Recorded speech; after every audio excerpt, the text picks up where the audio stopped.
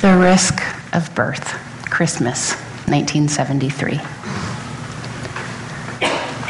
This is no time for a child to be born, with the earth betrayed by war and hate, and a comet slashing the sky to warn that time runs out and the sun burns late. That was no time for a child to be born. In a land in the crushing grip of Rome, honor and truth were trampled by scorn. Yet here did the Savior make his home. When is the time for love to be born? The inn is full on the planet Earth, and by a comet the sky is torn, yet love still takes the risk of birth.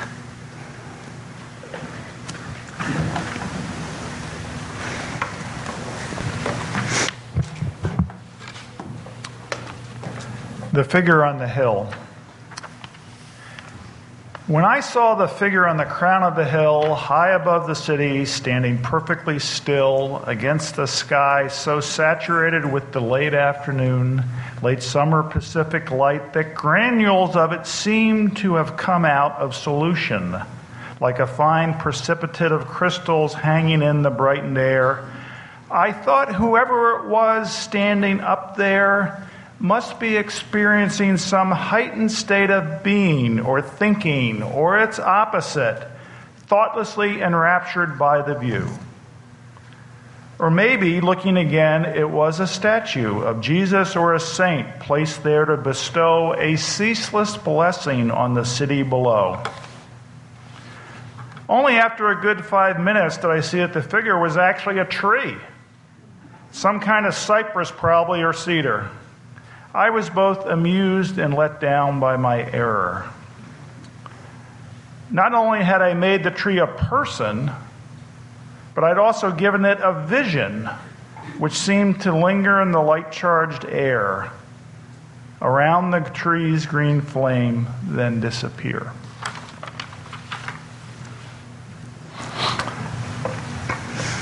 Flying over West Texas at Christmas.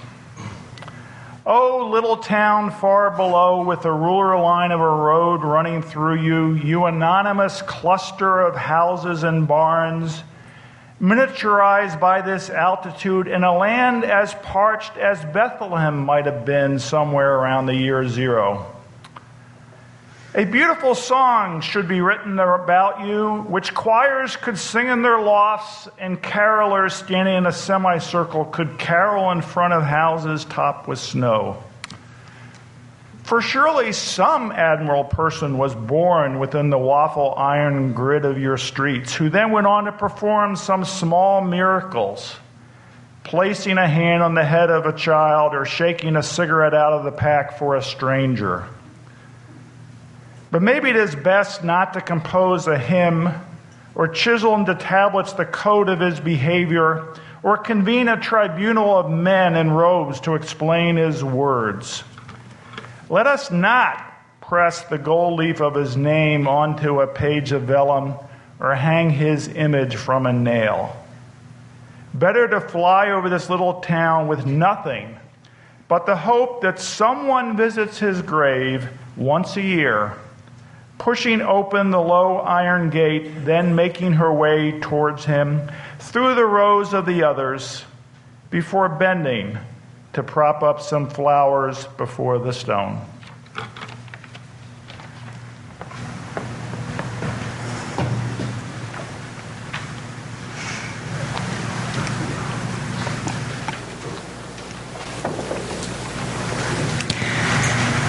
Today I get to tell you about a moment in church history, the time that Nicolaus of Myra, also known as St. Nicholas, who grew in time to be Santa Claus, slapped a Unitarian. This is quite literally ancient history. The slap happened in the year 325, nearly 1,700 years ago. And as I did my research this week, it seems kind of doubtful that the slap actually ever happened, but we're going to run with it because it's a good story. But to be able to tell this story well, we need to step back even further to the first centuries of the Christian tradition. In the first few decades after his death, the followers of Jesus struggled to make sense of who he was. They had competing gospel texts, many more than made it into the Bible, describing Jesus in many different ways, giving different meanings to his life, his ministry, and his death. And there were many teachers, clergy, and others all voicing their different views. And many of these leaders borrowed part of what they were saying from the other wisdom traditions present in their Near Eastern and Mediterranean contexts. So they borrowed from the monotheism of Judaism, the religion practiced by Jesus and his first followers, the polytheism of Roman religion, and the ideas of Greek philosophy, which were all swirling around these early Jesus followers. They saw good ideas in these other traditions and incorporated them into how they understood the faith they practiced. And so different leaders gained prominence and different schools of thought emerged, and there were vicious fights about who Jesus was. And the range of belief then held by people who called themselves Christian is much broader than it is now, as many of the ideas that were expressed then were later called heretical and repressed. And many of the fights then centered on the nature of Jesus and the relationship between Jesus and God. Is Jesus divine or human or both? Is Jesus part of God or not? A church historian described it like this: the problem centered on the paradox that the church in its earliest days identified the crucified man Jesus not merely as the Messiah or Christ expected by the Jews, but as God himself, even though born in human flesh. Moreover, Christianity affirmed that the incarnation had taken place through the power of God, the Holy Spirit, which was an active force in the world, and the Spirit could also be called God. So a religion which inherited a strong conviction that God was one also talked about him in three aspects: Father, Son, and Holy Spirit. The church spent its first 4 centuries arguing about how this could be. The church needed to reconcile its story of a triune God made human, both with its Jewish heritage of monotheism, the belief in one God, and its Greek heritage from Plato, who thought that the ultimate reality of a perfect God could have nothing to do with the confused, messy, imperfection of our human world. So these theological arguments, which were bitter, intricate, and increasingly mixed up with power politics, culminated during the 4th and 5th centuries at a series of councils of the church. Christianity, then 1700 years ago, was full of open questions. I think a lot of Christianity is still full of open questions. But back then, people were disagreeing publicly and with lots of anger about who Jesus was and how much Jesus was or wasn't divine. There were no creeds that united the church broadly. So each community or each city or group of congregations had their own local creeds, their local belief, and their local practices. And it's important to note the political context of these early years of Christianity. Those Christians who lived in the Roman Empire, which was most of the Christians then, were horribly oppressed. Christianity was illegal. Christians were routinely killed in brutal ways because of their belief. Christianity was a persecuted minority faith, and to be publicly Christian was to risk death. And that began to change in the year 305, when Constantine became emperor of Rome. Constantine adopted the Christian faith and practiced it alongside the worship of the sun god, which was central to Roman imperial practice then. And in the year 313, he legalized Christianity and made it a religion favored by the state. This ended the persecution of Christians. Christians who had been expelled from jobs in the empire because of their faith got their jobs back. Christians obtained freedom of assembly so they could worship together and have it not be illegal for the first time. And restitution was paid for buildings and things that the empire had confiscated from Christian communities. Meanwhile, all these Christian leaders were continuing to fight with one another about who Jesus was and what his life, ministry, and death meant. And there was an especially big fight happening in Alexandria, Egypt, between the bishop, who argued that Jesus was fully divine, wholly God, and a priest named Arius. Remember that name, he's important in our story, who said that Jesus was neither fully God nor fully human, but a third something in between. Arius, the priest from Alexandria, who believed that Jesus was not God, but something else, is one of our spiritual ancestors. He took a Unitarian position on the nature of Jesus. And he wasn't the first person to do that, but he was one of the loudest people to do that. And so, for a long time, people who took a Unitarian position were called Arians. And this is spelled A-R-I-A-N-S. So not Aryans like the race from India that has all kinds of other contexts around white supremacy, which we're not going to go into today.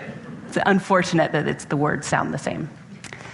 So there were a few pieces to Arius' argument, in which we can piece together only from the people who were arguing against him, because everything he wrote has been destroyed. And so we believe that Arius made his claims about Jesus by citing some of the things that Jesus says in the Gospels about God. He doesn't say, I am God. He talks about God as something outside of himself. Arius also rooted his argument in the reality that Jesus was born, an event that many of us will be marking in a few weeks. And Arius argued that God couldn't be born. It just isn't how a God is. God is eternal and always present. And so if Jesus was born, he had a specific beginning, and that meant he couldn't be God. Arius wrote that Jesus bore the marks of true humanity, the body's infirmities, the mind's uncertainties, the soul's troublings, the need for divine empowerment through the Spirit. And Arius affirmed Jesus as a higher being of some sort. So in the words that our choir sang today about being the King of angels or Lord, all of that fits within Arius' argument. Jesus can be a Messiah or the Christ, just not God. And that's a hard distinction for us to make, because for so long the Christian tradition hasn't had room for that, because they were arguing against Arius. But there's lots of ways for Jesus to be something between human and God. Arius was a loud proclaimer of truth as he understood it. And as I said, his belief was called Arianism. And for centuries, people who believed in the unity of God, as opposed to the Trinity, were called Arians. It was much, much later that those people picked up the label Unitarian. And those of you who have heard me talk about church history before know that I usually add some sort of caveat like this, especially for the folks who haven't been with us as long. That the name for our tradition, Unitarian Universalism, is made up of labels from theological arguments about the nature of God. And now we have many different understandings of who God is, or who God might be, or who God isn't. We are God believers, atheists, agnostics, and people with other belief systems. We understand Jesus in a variety of ways, including as a prophet and teacher, as someone especially divinely inspired, as the Son of God, as divine himself. And our origins as a faith tradition are in fights about God, and that's where our name comes from, but we now celebrate our diverse understandings of ultimate reality and what matters most. Empires don't have much appreciation for ambiguity or argument or uncertainty or nuance or dissent. And the Roman Empire was no different. In the year 325, Constantine called on the Christian leaders to attend a council where the relationship between God and Jesus would be decided once and for all. Constantine convened a tribunal of men in robes to explain who Jesus was. And he really didn't care about what the outcome was. The historians tell us he just wanted them to decide on something. So this council was held in Nicaea, the city now known as Izmir in Turkey. And about 300 bishops attended, as well as many priests, and the emperor himself. And so to make sure that this decision that was made at this council would matter, Constantine said that this decision was binding on everyone who was Christian in the Roman Empire. And this was the first time there had ever been a group that was deciding belief for a much larger group like this. And the church did this several times in the centuries following. And at Nicaea, there were a number of things on the agenda, including setting how the date of Easter was decided, because people were celebrating Easter all throughout the spring, and the empire wanted them to just pick a Sunday. They also standardized how churches operated across the empire, but this main focus was figuring out, once and for all, the relationship between Jesus and God. And one of those bishops in attendance was Nicolaus of Myra, who was later canonized, becoming St. Nicholas. He served in what is now Turkey. And there's not much historical fact about who he was that has survived. But the tradition tells us that he was known for his generosity, especially his custom of giving gifts in secret. The tradition also tells us that he was an ardent Trinitarian, committed to the belief that Jesus and God are one. And that is the context of this slap that maybe happened. At the Council of Nicaea, Arius was making his impassioned plea for the council to adopt an Arian or Unitarian position. And Nicolaus was so outraged by what he considered heresy that he slapped Arius across the face.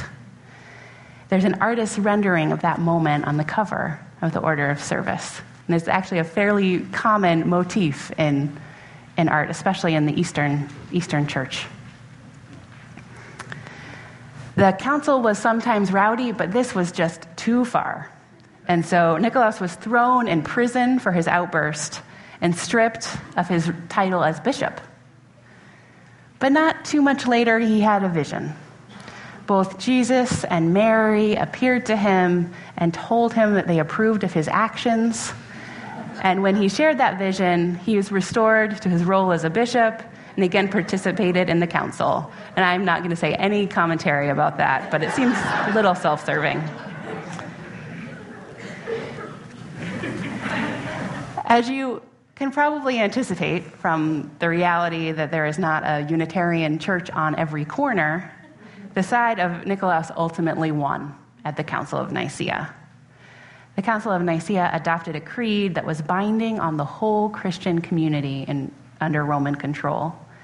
And it was edited later at another council to take out the antagonism specifically directed at Arius and his followers.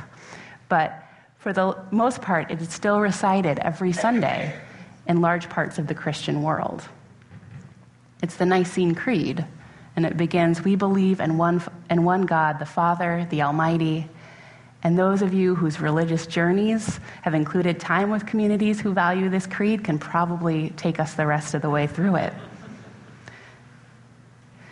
And those of you know that there's a large portion of this creed about the nature of Jesus. The creed states that Jesus is eternally begotten of the Father, God from God, light from light, true God from true God, begotten, not made, of one being with the Father. And this piece of the creed says roughly the same thing in several ways, because the crafters of that creed are trying to win an argument with Arius and those who think like him. They are using metaphor and repetition to argue that Jesus was not born, was not made by God, but is God. The belief that Jesus is fully God is a key piece of the doctrine of the Trinity, which is the understanding of God held by the vast majority of Christians now. At Nicaea, Arius and two bishops did not support this creed, and they were deposed of their positions and exiled.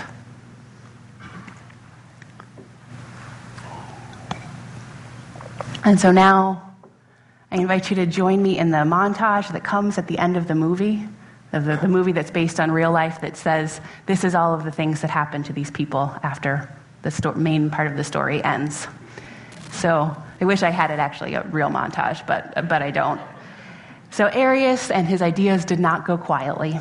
Arius was readmitted to the Christian communion twice and continued to speak out for his understanding of Jesus, and then was expelled again and invited back, and it just kept going back and forth.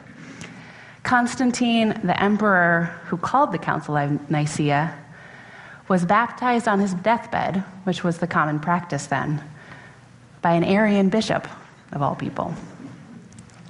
And in the decades first following the adoption of the Nicene Creed, there were attempts by church leaders and even an emperor to adopt a more Arian creed, but none of those took. By the end of the 4th century, Christianity, as defined by the Nicene Creed and those that followed it, became the official religion of the Roman Empire. And about 1,200 years after Arius, the people with Unitarian beliefs that we can trace our direct lineage to began to write and think and preach. And many of them were called Arians by the people who were writing and thinking and preaching against them, because they thought comparing them to the man who lost the argument at Nicaea was a tremendous insult. And Nicholas of Myra, much of the details of his life after Nicaea are lost to history, but he was praised by other church leaders for promoting the Trinitarian belief. They praised him that Arianism could not be found in the area that he oversaw as bishop. And after his death, he was made a saint, and his saint's day continues to be celebrated on December 6th, next Tuesday. And so how do we get from St. Nicholas, the Turkish bishop, to Santa Claus? That's another hard story to piece together. But in the centuries between his death and now, Christianity spread to Northern Europe, and in certain areas, his saint's day was marked by gift giving, especially to children. And that tradition was shifted to Christmas Day in the middle of the 19th century in the United States, largely because Christmas then was a day of wild debauchery, and big parties and public drunkenness. And the elites wanted to domesticate Christmas and turn it into a family holiday spent at home, because that was just too much to deal with. And so then, in 1823, the poem A Visit from St. Nicholas, or 'Twas the Night Before Christmas, was published. And that was really one of the first images that we had of St. Nicholas and Santa Claus as this Christmas gift giver. And so, as you celebrate in the coming weeks, whether that's Christmas or St. Nicholas Day, Hanukkah, solstice, or something else, may you live into the legacy of Arius, holding fast to the truths that you understand and sharing them with others. And may you celebrate with the generous heart of St. Nicholas and a greater tolerance for diversity of thought than he had. May you bring hope where hope is hard to find. May it be so. May we make it so. And amen.